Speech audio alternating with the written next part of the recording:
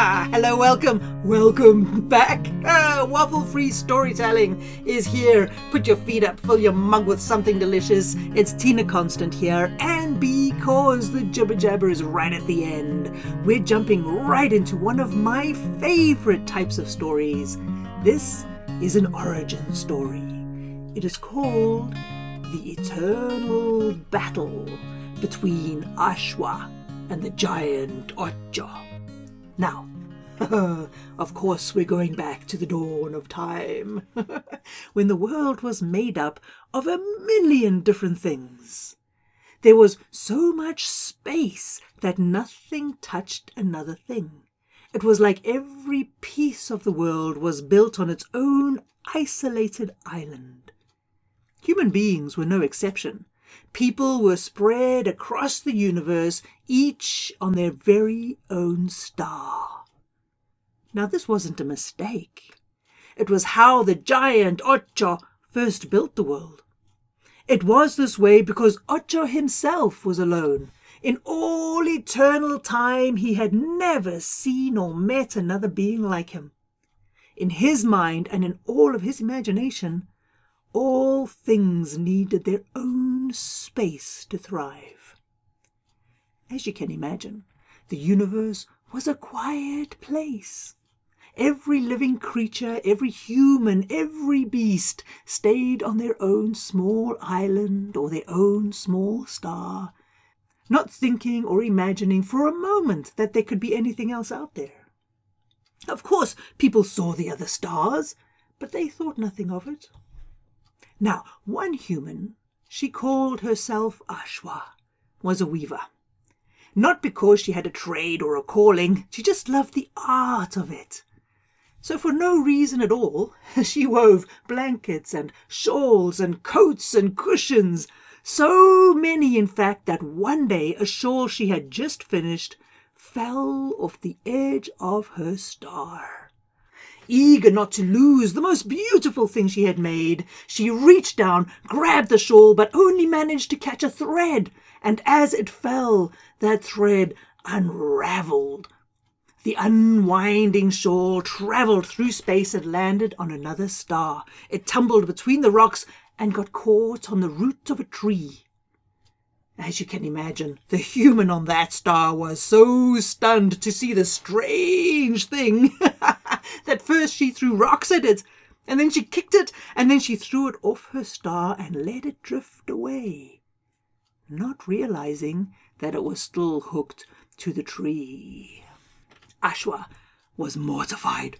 She pulled on the thread with all of her heart and might. She tugged and heaved until the star her thread was hooked on came into view. She couldn't believe what she was seeing. Someone quite like her was staring back, with nothing but the thread connecting the two. They were so amazed that they began to pull themselves together. They pulled and tugged on the thread until finally the two stars became one. Having no use for language, the two humans stared at each other until Ashwa took out her loom and showed the new human being how to weave. Before the sun had passed them again, Ashwa and this new human had woven a shawl so wide and so long that when they cast it out into the universe, it spread further than their eyes could see. Like a fisherman's net, they felt a tug on the wool, and they began to pull. And very soon, every star and rock the shawl touched came into view. On each rock was another human, or a tree, or an animal, or a flower, or a fish. It was incredible. So excited to realize that they weren't alone in this infinite space. The humans tied and knotted the threads from the shawl to make sure they clung together. It was an astounding sight. But Ocho was not impressed. He liked his separate islands. He liked the space between them. So he did some weaving of his own. He spun and wove a strange magic that turned every human being to stone. Then he cut the threads that bound them and sent them all back into the universe. Ashwa, though, was a master weaver by now, and had watched the spiteful, narrow giant. And as he turned his back, she untangled the spell he had woven. But being new to this particular magic, she made a mistake. She released every other human, tree, and beast from Otcha's magic, but when she released herself, the effort of it pulled her apart. Instead of 2 arms and 2 legs, she ended up with 4 of each. She struggled to stand, she battled to walk, but what was easier than ever was her ability to weave. And so she got to work. With all the speed and power and fury that she could muster, she wove, and she didn't stop until she had a net that was wider than the universe twice over. Once again, she threw that net and hauled in every star in the universe together. When that was done, she kept weaving until those rocks and stars were so tightly bound that no one could pull them apart. Furious at what Ashwa had done, Otcho the giant cursed her for eternity. "For all time," he boomed, "you will be a creature with 8 spindly limbs, and what you weave will be so fine that it will tear in the morning breeze." Ha! Thinking that had finally put a stop to Ashwa, the giant began to break the stars apart. But what he had forgotten was how fast Ashwa could weave. Where one thread was thin and delicate, 1 billion were like steel. No matter what Otto the giant did to break the world apart, Ashwa wove those threads to keep the world together. And so the battle between Otto the giant and Ashwa continues today.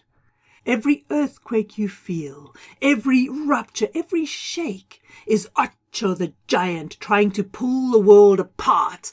And the fact that we stay together is because Ashwa, with all of her speed and passion and love and dedication, doesn't stop for a moment, weaving her threads, tying and binding every stone, every rock, and every star in place, so that never again will the world be split, broken, and spread across the universe.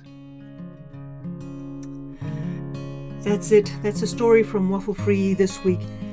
You know, I kind of feel that this story came out of what's happening in Ukraine right now, where you have these monster giants trying to rip the world apart.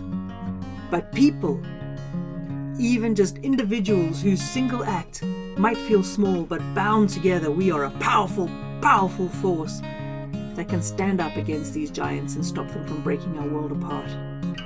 What a world and what a history. Goodness me. Listen, it's very important you hug the people you love.